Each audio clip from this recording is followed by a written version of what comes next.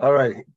So the piece that we're going to start tonight, and then probably it'll go at least 2 weeks, probably, is a piece from the Slonimer, the Nesiva Shalom. We did a piece from him before.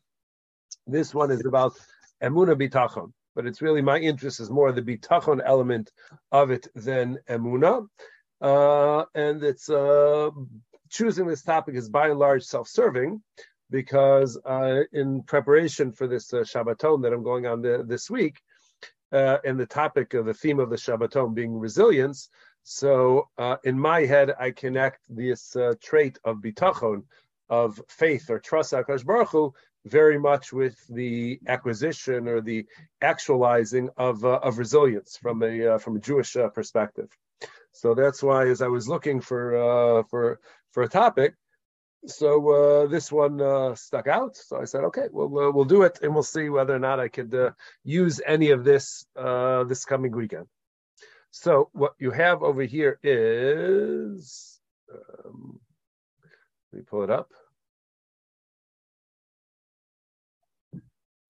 Okay, so Emuna, in belief in God. So as we've talked about, I think that amongst Hasidim, different Hasidic groups, so very often different groups emphasize different traits. There's different mitzvahs which they focus their attention on, and they try and inspire the Hasidim with a particular mitzvah which is theirs. So for some it's tefillah, for some it's Shabbos. There's all sorts of different things. So Emuna is something which is a pretty universal type of midah, which you find by Hasidim, but it's not so much the belief in God, as we're going to see, but it's going to be much more the dynamics between God and yourself, God and the Jewish people, and then God and the individual. So this piece, which you have over here, this is from the first volume of the Nesiva Shalom, and this is where he talks about topics in general. So he's not following the parsha. He's not following the Yom Tovim. He has different topics which he talks about. You see at the top of the page when I scroll up. So this is from the section which he calls Yesodei HaTorah. So these are fundamentals of the Torah, and this is the second piece he has on Emuna. So he says, and we're going to again jump around as we've done in the past to be able to make progress with it. But he begins by saying, let me make it a little bit bigger. Oop, that's big. Okay. So he says, Emuna ubitachon heimatrein di'inun chad. So he says, Emuna and bitachon are two different ideas, but they're really one and the same. They're two sides of the same coin. Now, right off the bat, I should tell you that not everybody sees Emuna and bitachon as being synonymous terms. Some of them see the Chazon Ish, and we may do this Chazon Ish at some point in the future, but he sees Emuna is being very much focused on our belief in God, and Bitachon is the way we trust God, and how he differentiates. He has his own sefer, Emuna Bitachon, but the Slonim over here adopts the perspective that they are essentially similar ideas, with only slight variations between them, which he's going to elaborate on. And in this first paragraph here, he goes at and he cites various psukim which emphasize the importance of having bitachon, of having, we're going to translate it as trust in Hashem. But we're going to see he has a different understanding of the term. So he says, yesh levar. So he says, picking it up in the second paragraph here. So we need to explain, dihine ha'emuna v'bitachon beis chalke emunahem. So the term emuna and the term bitachon represent two different parts, two different facets of our belief in God. So what are they? Emuna perish. So when we talk about emuna, we say that is perish lehamin, that is to believe b'Hashem, in God, shu bori umhanig l'chol haburim, that number one, he created and he guides all of creation. V'hu levado Asa Ose V'Yasa V'Chomasim, and God alone is the one who made, makes, and will make everything which exists. V'chihu Yachid V'en Yachidus Kamohu, going back to our 13 Principles series, and he is unique, he is one, and there's no uniqueness, there's no oneness that is similar to God's. And included in regular Emunah is the belief in Hashgacha Pratis, the belief in divine providence, the fact that God watches us, sees us, is aware of what we're doing, He's rooting for us, He's trying to set the stage for us to be able to realize our potential. All of that is part of the definition of Emunah, says the Slonomer. Now he says, Vabitachon, hu chelek Emunah. So we talk about bitachon, that is a subset of belief, but it's very specific. Sheyehudi mechuyev lahamin ba'avaso v'kirvaso yisbarach el Amo Yisrael. That every Jew is obligated to believe the love in the closeness that God has for His Jewish nation. So this is now taking, it's no longer belief in the concept of God. It's not simple belief in the concept of a creator, recognition that there was a creator of the universe, but this takes it to another level. Not only is He a creator, but it happens to be that He loves the Jewish people to pieces. Can't get enough of the Jewish people, infatuated with us. And v'yesh Yehudi, the Yehudi yachas miuchad keben etzel aviv haneman v'amaser. And he says that also included in that is the fact that every Jew has a unique relationship with God. In that relationship, the metaphor which we could use for that relationship is the relationship that a child and a parent would have. That a parent should adore their child. A parent should be willing to go ahead and accept their child unconditionally, all of that stuff. That Kadosh Baruch Hu has the capacity and has the desire to provide good for all those who trust in Him. All those who see this intimate relationship between God and the Jewish people, or God and you as an individual Jew. So God wants to go ahead and take care of you. The same way a parent has this innate nature to want to go ahead and take care of their child. And mikoach emunah zu novea bitachon. And this level of belief that I have a unique relationship, and it's a loving relationship that God has towards us as a nation and me as individual. So from that generates, that fuels the trust, the bitachon that I have in HaKadosh Baruch Hu. Ki boteach b'Hashem ubishuaso. The same way you take a young child before they become jaded, at like 3 or 4. But a young child, so as far as they know, their parent is Superman, their parent is Wonder Woman, their parent can do anything and everything, and therefore they just believe that if anything is wrong, I just need to call my parent, and my parent is just going to take care of it, because hopefully that's been their experience in those very young, impressionable years, that whenever I had any need, a parent came running to go ahead and take care of that. And therefore, it must be that there's Superman and Wonder Woman. They can take care of everything. And then, and this is what he's going to emphasize, v'af she'eno hagun ve'eno kedai. And even when a person does not feel worthy, and a person does not feel that they're deserving of that type of love and care from HaKadosh Baruch Hu, bitachon means you believe that God loves you anyways, that God loves you unconditionally, and you cannot do something which ultimately is going to compromise that relationship and make Him not love you. Kirachem aval banim, yirachem HaKadosh Baruch Hu. And that's the mashal that we use all the time during the Yamim Noraim and whatnot, that the same way a parent loves a child, that's the way HaKadosh Baruch Hu has compassion for the Jewish people. So this is the model which he's using over here in terms of bitachon, is not simply a belief in God, it is confidence that God has my back. Why am I confident that God has my back? Because He loves the Jewish people, and therefore, by extension, He loves every Jew who is a member of the Jewish people. And there is ultimately nothing that we could do which is going to compromise that love. That love is not going anywhere. It's unconditional under all circumstances. And then he says that these two different dimensions, number one, the belief in God, and then number two, the belief in the love, the unconditional loving relationship that God has towards the Jewish people. He says this is actually contained in the first of the Aseret HaDibros. In the first of the 10 Commandments, we're going to see that both of these dimensions, these two facets of our belief in God and our perspective on the relationship that we have with God, both of them are contained therein. So in the beginning, so now I have a question. Yeah. So then why would Hashem make Chayav Kares?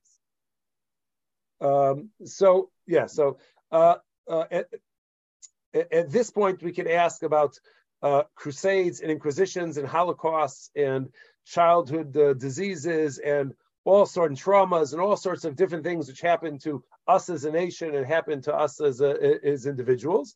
Ultimately, that has to be understood from some sort of perspective that God knows what's best for us, and even if we don't see it, this ultimately is what's best. Now, how exactly that translates, so that becomes a very difficult thing to be able to apply Lamaisa.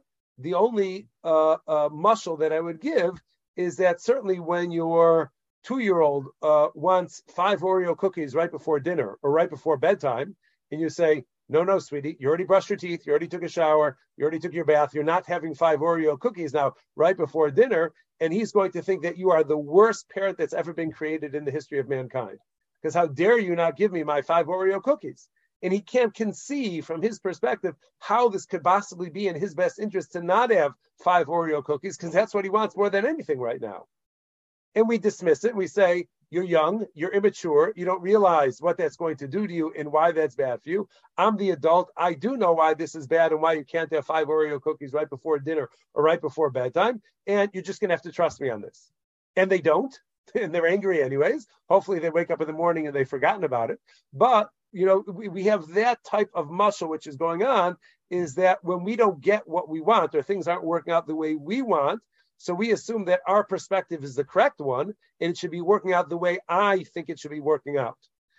Loving God means that he knows ultimately he has a bigger picture and a broader perspective and more maturity and more experience to know ultimately what's going to be good. And this is something which is ultimately going to be good. I don't know how many of you, the Chicagoans over here, may have heard Dr. Jerry Loeb. So he talks about an experience he had when he took one of his kids to the pediatrician. So he took one of his kids to the pediatrician, and it was time for one of the kids to get a shot, right? So if you think about it from a 3-year-old's perspective, so there is a strange adult who's coming after you with a sharp object to stab you with it, right? That's what a shot is. That it's a sharp object which is going to be stabbed into you, and not only is the child aware that he's about to get stabbed with a sharp object, but since he doesn't want to be stabbed, so the parent has to hold them down in order for the nurse to go ahead and stab them. So that means my parent is complicit in me getting stabbed. That's the ultimate betrayal from the child's perspective. And he said it was like such an amazing thing for him to think about it from his child experience, that my father is holding me down so that some stranger could go ahead and stab me in the arm. And then he said, something like his child wouldn't speak to him for like an hour afterwards because they were they felt so betrayed that you let somebody else go ahead and stab you. You helped them stab me. So from the child's perspective, all they know is somebody stabbed them and my father helped. What kind of cruel father is that? Allows somebody else to stab his own child. But he knows that the child needs the vaccine. Before we had all this anti-vaxxer stuff. But we knew that it was something which was important. And therefore, although they don't understand why, we as the adult in the room, we understand why this is something which is there. So that's consistent with, again, what you guys from Shul know, is that we have to become comfortable with our ignorance. And I don't have an answer to every question. I can't explain what God does all the time, because if I did, I'd be God. And as far as I know, I'm not. I've looked at my driver's license a few times just to check and make sure. And so far, it doesn't say God on it yet. But this is the perspective that we have to whatever tragedies and whatever things occur in the world which don't make any sense. Okay, so now where do we find this idea, these two different facets of Emunah in the Aseret Adibros? So he says, the Muva, and the Slonomer loves this concept, this thought. It says the Muva b'Sefer Ibn Ezra, that the Ibn Ezra records a question which was presented to him, which was posed to him by Rabbi Yehuda Halevi, the author of the Kuzari. So the author of the Kuzari sent the following question to Ibn Ezra, and that is, Lama Nemar, why do the Aseres Hadibros begin? Anochi Hashem Elokecha asher hotzeisicha me'eretz Mitzrayim. I am Hashem your God who took you out of Mitzrayim. V'lo Amar Shasisi Shemayim V'aretz. And rather, God should have said, I am the Lord your God who created the heavens and earth. If you're talking about credentials, it's hard to gauge what exactly are God-like credentials. But if you're going to go ahead and you're going to present your credentials as God, so which is a more impressive credential to present? The fact that you're the creator or the fact that you took the Jewish people out of Mitzrayim? Seemingly the bigger thing when we're talking about the mitzvah of belief in God, really what should be happening over here is God should be invoking his status as the creator, the facet of his existence as the creator, because that's what leads us to believe in him. If we believe in him as a creator, then everything else falls into place. So why in the Aseres Hadibros does God not identify himself as the one who created, and instead he talks about a particular event that he was involved in, which is Yetzias Mitzrayim? So explains the Slonomer. He says, "Achein kol bazeh hamaimer gimel chalkei amuna." So the Slonomer says the truth is that this statement, this pasuk, Anochi Hashem Elokecha asher hotzeisicha me'eretz Mitzrayim, contains within that one sentence, contains both elements of Emunah, which he's talking about, the regular Emunah, as well as the bitachon facet of that Emunah. So Anochi Hashem Elokecha, so when Hashem says, I am Hashem your God, so those words, that means that Habori Umanig. So that's where HaKadosh Baruch Hu identifies him. He's laying out his credentials. I am the creator. I am the one who guides the world. I am the one who runs the world. Everything which is happening is because of me. That is facet number one of our Emunah.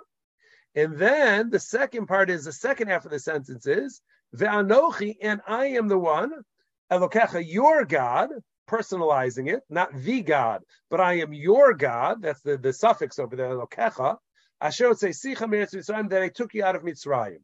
Why does God emphasize the fact that he took us out of Mitzrayim? Meaning, Shebachem bacharti, God says, listen, Jewish people, I chose you to be my people when you were still in Mitzrayim. And what was your status? What were you doing when you were in Mitzrayim? You were not Harvard scholars on a scholarship because you got a 16,000 on your SAT or something like that. But Ba'od HaYosem Be'eretz Mitzrayim Shekuim B'mem Teshari Tuma, because we know that when the Jewish people were at their lowest point in history, they were at the 49th level of Tuma, right on the brink of reaching the point of no return, where God would not be able to salvage them anymore. So as low as we could possibly go, Karam, it was at that moment, in that state, where God says, B'ni B'chori Yisrael, that you Jewish people are my firstborn. So invoking that close parent-child relationship at that time, so that's something where HaKadosh Baruch Hu did not at Har Sinai, when we said Nasa v'Nishma and we demonstrated a full commitment. He expressed that we are his beloved children when we were at our lowest level, when we had hit rock bottom, essentially. It's at that time that he went ahead and called us his children. Umitzvos emunas Hashem, koleles, he says, and as he said, the mitzvah of belief in God includes gam lahamid begodel haflagas havasa yisbarach elama Yisrael, is to believe also in the tremendous love, the tremendous unconditional love that God has to the Jewish people. That's also an essential part of our emunah. In that element of emunah, as he's going to elaborate, is what leads us to have trust in God under all conditions. So this is something which is so essential, and that's why it's Anochi Hashem, I am God. That's my that God says that's my creator credentials. Elokecha asher hotzeisicha me'eretz Mitzrayim, I am your God who took you out of Mitzrayim when you were at your lowest point, and you were as distant as you could possibly be from me and still be the Jewish people. And it was then that I took you out of Mitzrayim to be my child, to be my beloved child, who eventually is going to receive the Torah. But this is what we're trying to emphasize over there. And then he says and then he goes ahead and elaborates further. he says that Moshe Rabbeinu, when HaKadosh Baruch Hu, in the upcoming weeks, next month or so, next 3 weeks, when HaKadosh Baruch Hu points Moshe Rabbeinu to go into Mitzrayim and to announce to the Jewish people, I am the messenger of the Lord, and I am here to take you out of Mitzrayim, whatever Cecil DeMille said, or whatever, whichever character he was.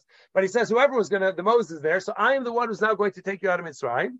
And the Jewish people said, Moshe Rabbeinu said, they're not going to believe me. I'm some guy walking in out of nowhere, and I declare that I am the one who's going to be the savior of the Jewish people, take it out of Mitzrayim. Even in the time of the Bible, they lock people up in padded rooms, and they don't let them out when they have such Messiah beliefs in themselves. So so Moshe Rabbeinu said, how they're not going to believe in me. So the question that the Slonim asks is, so how is it possible for Moshe to come and say, how come Moshe Rabbeinu claim honestly to God, the Jewish people aren't going to believe me?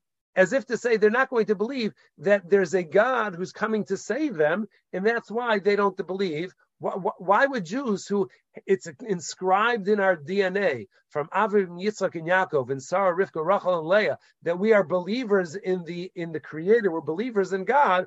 Why would the Jewish people, as low as they had sunk, why would they not believe that the Savior was going to come and take them out of Egypt?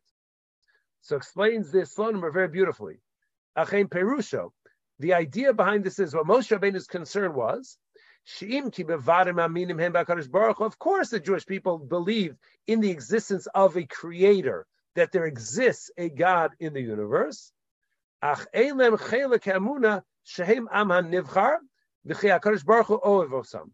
what they were lacking at this juncture in Jewish history was they did not believe, they did not have the facet of Emunah that says that the Jews are the chosen people, and that HaKadosh Baruch Hu loves them unconditionally.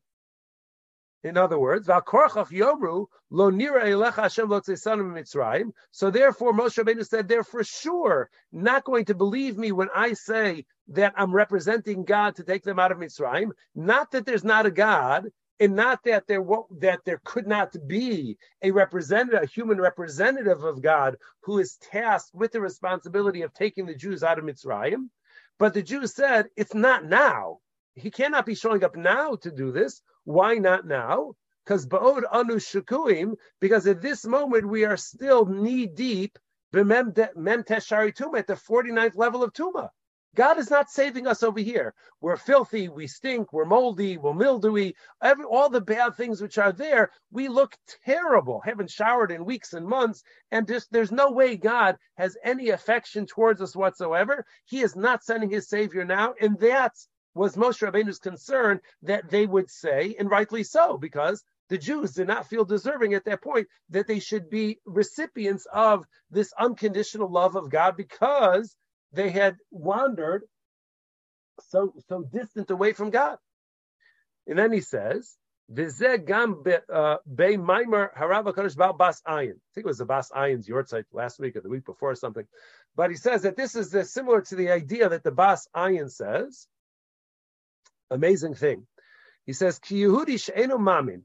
If there is a Jew who does not believe, ki HaKadosh Baruch Hu shochen itam b'toch tumasam, if a Jew does not believe that God resides within us, even when we sin, even when we are attached and connected with sources of tuma, with bad behaviors, you know what that person is? Gamhu min ukofer beker. A person is a heretic. It's a heretical idea to have the notion that God will reject you because you are in the midst of tuma. That's an amazing thing for him to say. It's one thing to say that a person denies the existence of God. It's one thing to say that one doesn't believe that there's such a thing as a chosen people. All of that is that we recognize as bad. But on par with that, similar to that, is a person who believes that it's possible to sin so badly that God is going to say, la, la, la, I'm not listening to you anymore. I don't want to see you anymore. We no longer have a relationship. I'm severing all ties, and don't call me up and don't even send me a birthday card anymore. So that, the Bas Ayin says, that itself is a heretical belief that somebody could go so far away from God. It's not true. Dahainu, in other words, the reason why that's considered to be heretical, she'eno mami b'chelik zeh shel emunah, because he's lacking this facet of emunah, the bitachon facet of it, which says that God loves you unconditionally and he will not reject you no matter how much tuma you find yourself sunken into. Sunken as deep as you are in tuma, HaKadosh Baruch Hu is still going to be there together with you. How do we know that this is true? So later on, the Slonomer says, quotes the pasuk in the Gemara in Rosh Hashanah, where we say that 13 attributes of mercy. So we begin Hashem Hashem Kerachum V'Chanun, right? Hashem Hashem, who is the God of compassion and the God of, or mercy and compassion. So what does that mean? So why the name of Hashem twice? Right? Why the same name twice? According to most of the accounts, according to Tosfos, it counts as two different attributes. So if it's the same name of God, how can it count as two different attributes? So the Gemara says, is the Gemara in Rosh Hashanah, Ani Hashem kodem sheyechata, I am Hashem before you sin, and kodem sheyechata Adam, v'ani Hashem achar sheyechata, and I am Hashem after you sin. What does that mean when a God emphasizes that he is Hashem both before and after we sin? So explains the Slonomer, Kodem Achet. So what does it mean to say that Hashem is with us before we sin? B'shah shepachaz alav yitzra. So he's talking about is at the time that a person is being overwhelmed by their Yetzer Hara, whatever the Yetzer Hara is, but they're being overwhelmed by it. Uboer bo ka'esh, and it's burning inside of the person. B'chol minei pituyim, with all sorts of ways to seduce a person and to sweet talk a person and to get them to do whatever it is that they know that they shouldn't be doing, but they're finding it just incredibly hard to resist. So at that time that the person is overwhelmed by their Yetzer Hara, haderech lihinatzel hi ayidei emunah chazaku Torah. So the way, one of the tools that one could use to go ahead and fight that Yetzer Hara at the moment that it seems overwhelming and insurmountable and that there's no way that you're going to be able to resist.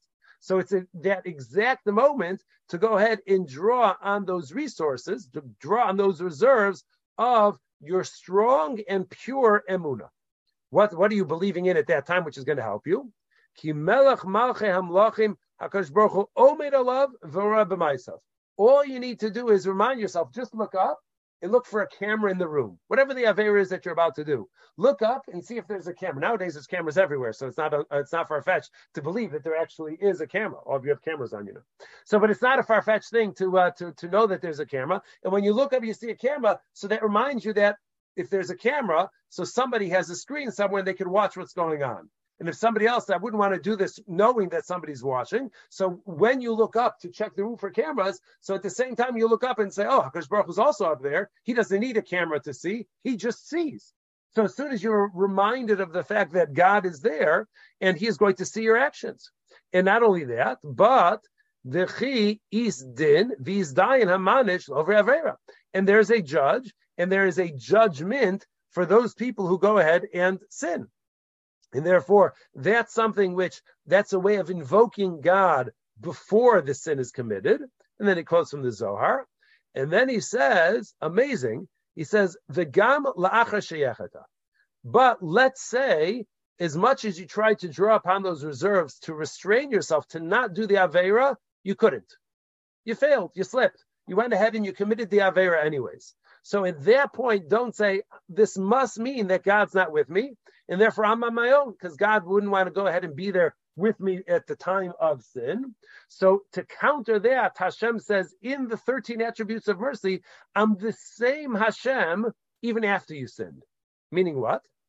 Im chas v'shalom lo ame b'nisyono. Let's say chas v'shalom, a person could not resist the nisayon. They couldn't resist the temptation. V'nechsha v'nafa mimadregosav.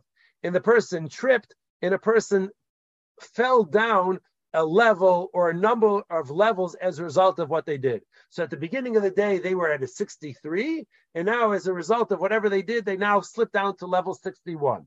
Certainly not a productive day to go from 63 down to 61. You're not even treading water, and here you are, sinking even further.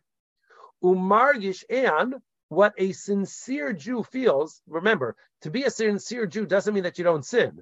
What a sincere Jew does when they realize that they've sinned, that they slipped and they couldn't resist, umargish atzmo shaver umeduchach. And sometimes a person will feel broken and crushed inside. I can't believe I did it again. I'm trying so hard not to do this, and I did it again, and I slipped again, and I couldn't resist, and I didn't do the necessary things in order to be able to counter and to resist the temptation. All that. Ad she'eno motze lo makom, and you feel, you know what? There's no place with me with God anymore. He's given me so many chances. He's forgiven me so many times. Time and time again, he keeps forgiving me for doing this. And I keep doing it again and again and again. There's no way that God has forgiven me this time. God said, enough. I've had it up to here with you. Hamuna, hi hamazur v'hatshufa. So at that exact moment that a person is feeling broken and they feel that they've crossed the line that they cannot return from, then you have to invoke your second part of your Amunah, which is the fact that God loves you unconditionally. And that is, your Amunah at that point is the trufa. Trufa means the medicine. It's the medication. It's going to be the ointment, which is going to take the pain away. It's going to be able to relieve you of the pain of the condition which you have now, which is that unsettledness, that you wandered away from God and you didn't listen. And Amunah is going to make it feel better. That's the painkiller. Codeine, call it. The gam az, and even then, maybe it's not strong enough, depending on the sin, I guess. Gam az, and at that point, you have to strengthen yourself in the belief that God is never going to abandon us. It's not happening. Right? Nidachim are those who are banished or those who are sent away. So we have to have that powerful belief that God will not allow us to go ahead and wander so far away that there's no return. And that's what we need to, how we need to comfort ourselves at that time. And then he says, and it's at that moment that you have to draw upon those reserves of bitachon. It's at that moment when you're doing well, when you're excelling, you don't have to remember that you're God's child because you'll feel that on your own. It's specifically when you feel that you've wandered away from God and you feel that you're not connected to God. It's at that moment that you have to strengthen your belief and say, you know what? I am a child of HaKadosh Baruch Hu, and as a child of HaKadosh Baruch Hu, he's going to love me unconditionally and he'll always accept me back. Not sure if Harry and Meghan know that this is true. I'm not sure how in the British royalty, whether there's such a thing as being able to come back no matter what. But for HaKadosh Baruch Hu, so there's always a possibility to come back. Gehainu sheyargish atzmo, a person should feel, k'mokein ben hamelech b'chol hamatzavim. So a person has to see themselves as a prince or a princess under all conditions and under all circumstances.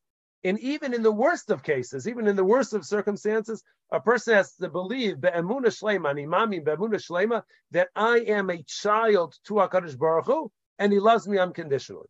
That doesn't become an excuse to sin, but it does mean that in the event that one did sin, one should never despair and think that this means that I can't come back, that I've just wandered off too far, or I've done it too many times, I'm a repeat offender too many times, and that I'm done. He says, even if I'm in the lowest places, it doesn't make a difference. Nowhere is too far for me to be able to return to HaKadosh Baruch Hu, because at the end of the day, it's part of my DNA. My DNA is I am a child of the King. I'm a child of HaKadosh Baruch Hu, and therefore nothing can be done to disrupt that bloodline. Nothing can be done to change the DNA that I was born with. It's always going to be there. I may not behave consistent with that bloodline. I may not behave consistent with that those components of my DNA, but the DNA is what it is, and the blood is what it is. Right? A parent, chas v'shalom, could try and cut off a child all they want. But at the end of the day, if one of them needs a blood transfusion, one of them needs an organ transplant or something, they're still connected on that biological level where, regardless of what the relationship is, their bodies still match. There still is a connection between them, which is something which doesn't go away. Ubenkach. He's now invoking the Gemara in Kedushin, where there's actually a machlokes between Tanaim whether or not it's possible for a Jew to sin to such a degree that Hakadosh Baruch Hu no longer considers us as children. And we paskin like the opinion that says benkach ubenkach. Even if we become idolaters, we're still Hakadosh Baruch Hu's children. Can't get much worse than becoming an idolater, rejecting God and adopting another God in his place or another set of gods in his place. And still Hakadosh Baruch Hu says, you are unconditionally my children, even in that circumstance. And he says very beautifully, this is where you get to see a little bit how Hasidim have this knack for darshaning things in not according to the Pasha Pshat, but in very beautiful ways. So he says, this is the meaning of the idea that we say, where did it go? Right, Mimamakim Krasicha Hashem. So we know that we say, I think it's in Kuf Lamed, that we say Shir Ma'alos, that we call Mimamakim Krasicha Hashem, that from the depth I call out to you Hashem. So what does it mean from the depth? So Kefi Shapir Rabbeinu Kedoshim. So he says, like the tzaddikim explain, meaning the Rebbes explain, Ki mamake haklipo shani nimsa misham kirasicha. Amakim isn't a physical distance of being in a valley or being in a deep place.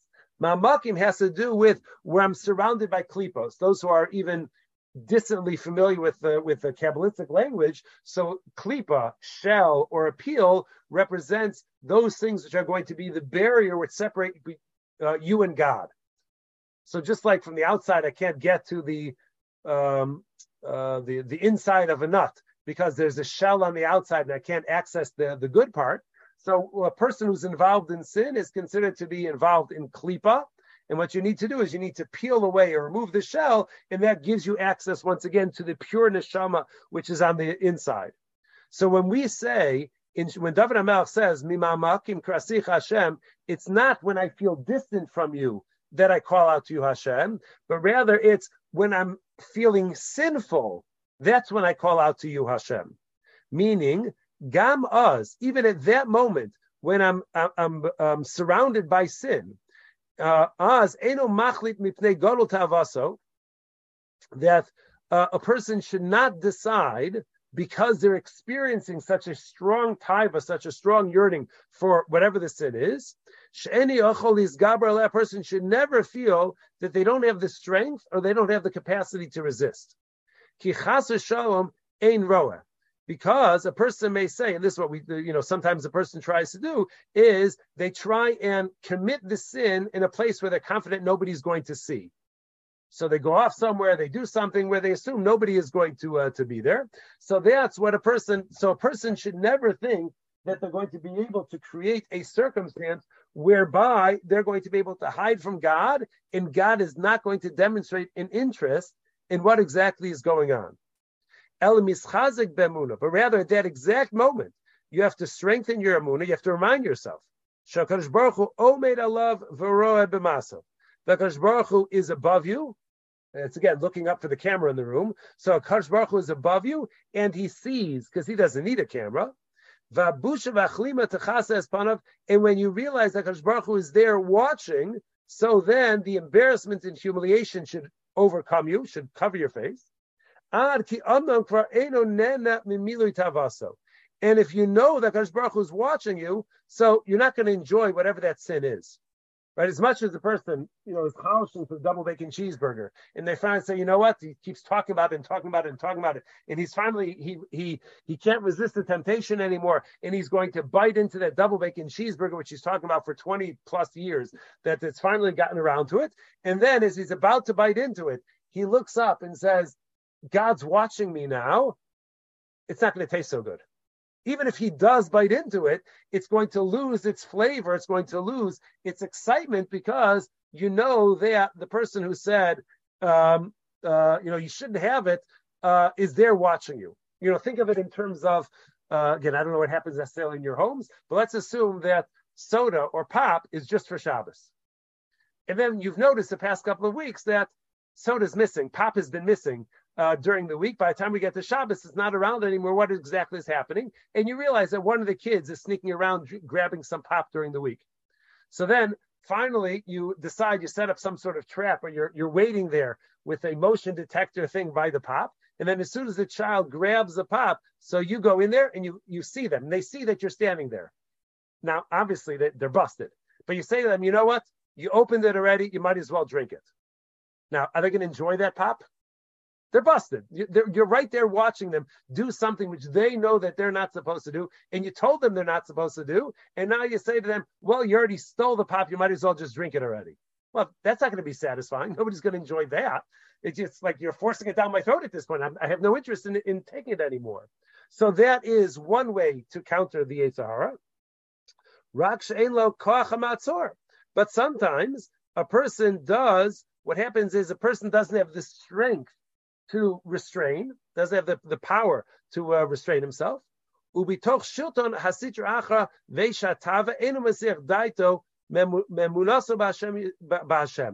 what one needs to do is, even when one is under the control of the Sitra Achra, of the Yetzer Hara, and when the Yetzer Hara is burning inside of a person, saying, do it, do it, do it, saying, whispering in your ear, telling you that you should go ahead and do the Aveira, what a person needs to do at that moment is never think that Kadosh Baruch Hu is not watching and he doesn't care. Never to go ahead and draw such a conclusion. And he says, we'll do one more line, which will just finish this section, and then we'll hold it for this week. And he says, Uka'amar. So like we said, drawing on this reserve to be able to control your behavior, so this is the root of bitachon. This is the source of bitachon. Hamuna b'mailas kedushas nishmas Yehudi. And what ultimately is, it's not a belief in God per se, it's a belief in the love God has for the Jews. And not just the Jewish people as a nation. Because if you only think of it in terms of God loving the Jewish people, he loves the nation, but I'm so sinful that I'm one of those outcasts. I'm an outlier that's not really part of it. But the essential part of this belief, the essential facet of this belief, is that every person, every Jew has to believe, Be'emunah Shalema, that I am Shehu ben HaMelech. I am a child of the king. I am a prince, I am a princess. Shegam b'matzav ha'shafa v'ha'yoru b'yoser, even when you are at what seems to be the lowest point of your life, and you feel there's no way out, and there's no way that I could recover from this, Adayin lo nishtanis mitziuso. Your essence doesn't change. In your mitzius, meaning your essence. So your essence is you are a prince or you are a princess, and that DNA cannot be changed. For all the money in the world, you're not changing your DNA. You are who you are. You have that bloodline.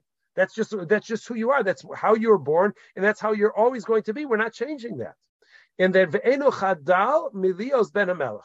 And there's nothing that a person is going to be able to do to lose that status of being God's child. And this is an essential, as he quoted from the Bas Ayin, this is such an essential part of our emunah, our working emunah, not just the intellectual emunah, belief in a creator, whether we've worked that out intellectually in our mind, but in terms of living emunah, and how I go ahead and live a life of emunah and live a life of bitachon. So the Slonim here is sharing with us that one of the most important components of that is this belief that we are God's children, that we are the Bnei Banim. We're the children of HaKadosh Baruch Hu, and as the children of HaKadosh Baruch Hu, so there's nothing that we can do which is going to cause us to lose that status. And his love for us is unconditional, and as far and as distant as we may think that we have wandered away, and as much as we've turned our back on HaKadosh Baruch Hu, no matter what, we're always going to be called his children, and it cannot change this essential DNA of our existence that we are Hashem's children, and as a loving parent, he's always going to go ahead and take us back. Okay, so hold it here for tonight.